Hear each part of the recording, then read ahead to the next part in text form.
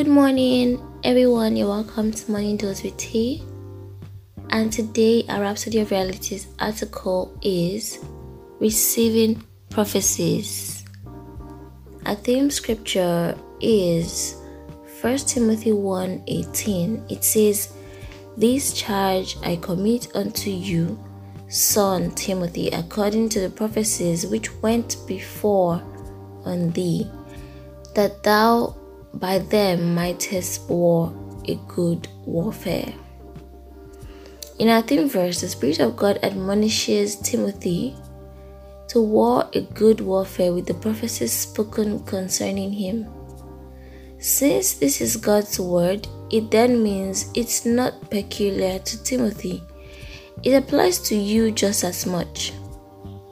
What have you done with all the prophecies that have been spoken over you, including the ones written concerning you in the scriptures? The scriptures are replete with words of blessings and prophecies concerning the new creation. Take them seriously. Use them in your fight of faith. Some have said, I've never really had anyone prophesy to me. Then prophesy to yourself.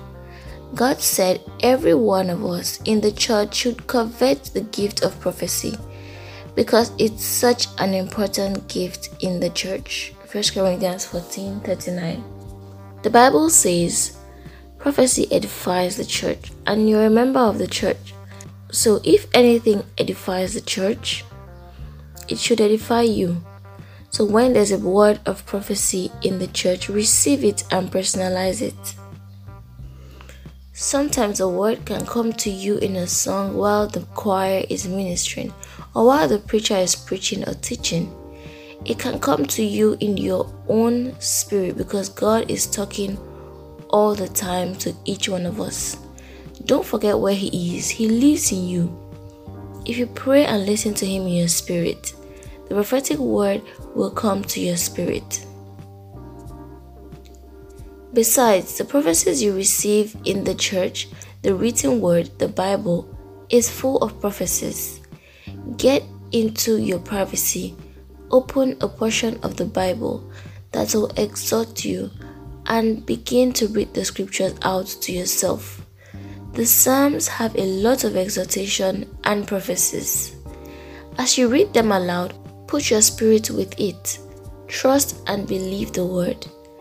Your spirit will immediately be in sync with the Spirit of God that authored the word that you're reading, and pick up words from the author of the writings, and you'll continue to prophesy.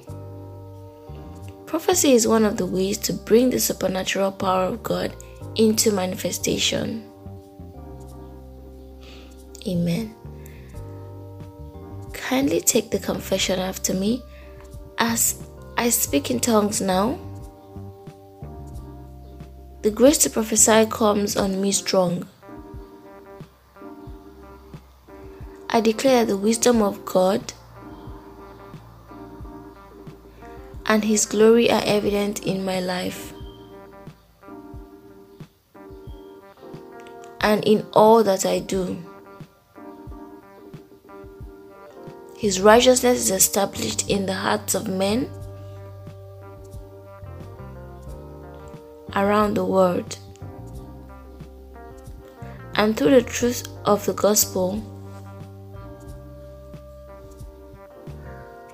salvation, healing, and health, prosperity and success, deliverance, wholeness, preservation, peace, and joy spread in the nations of the earth, in Jesus' name.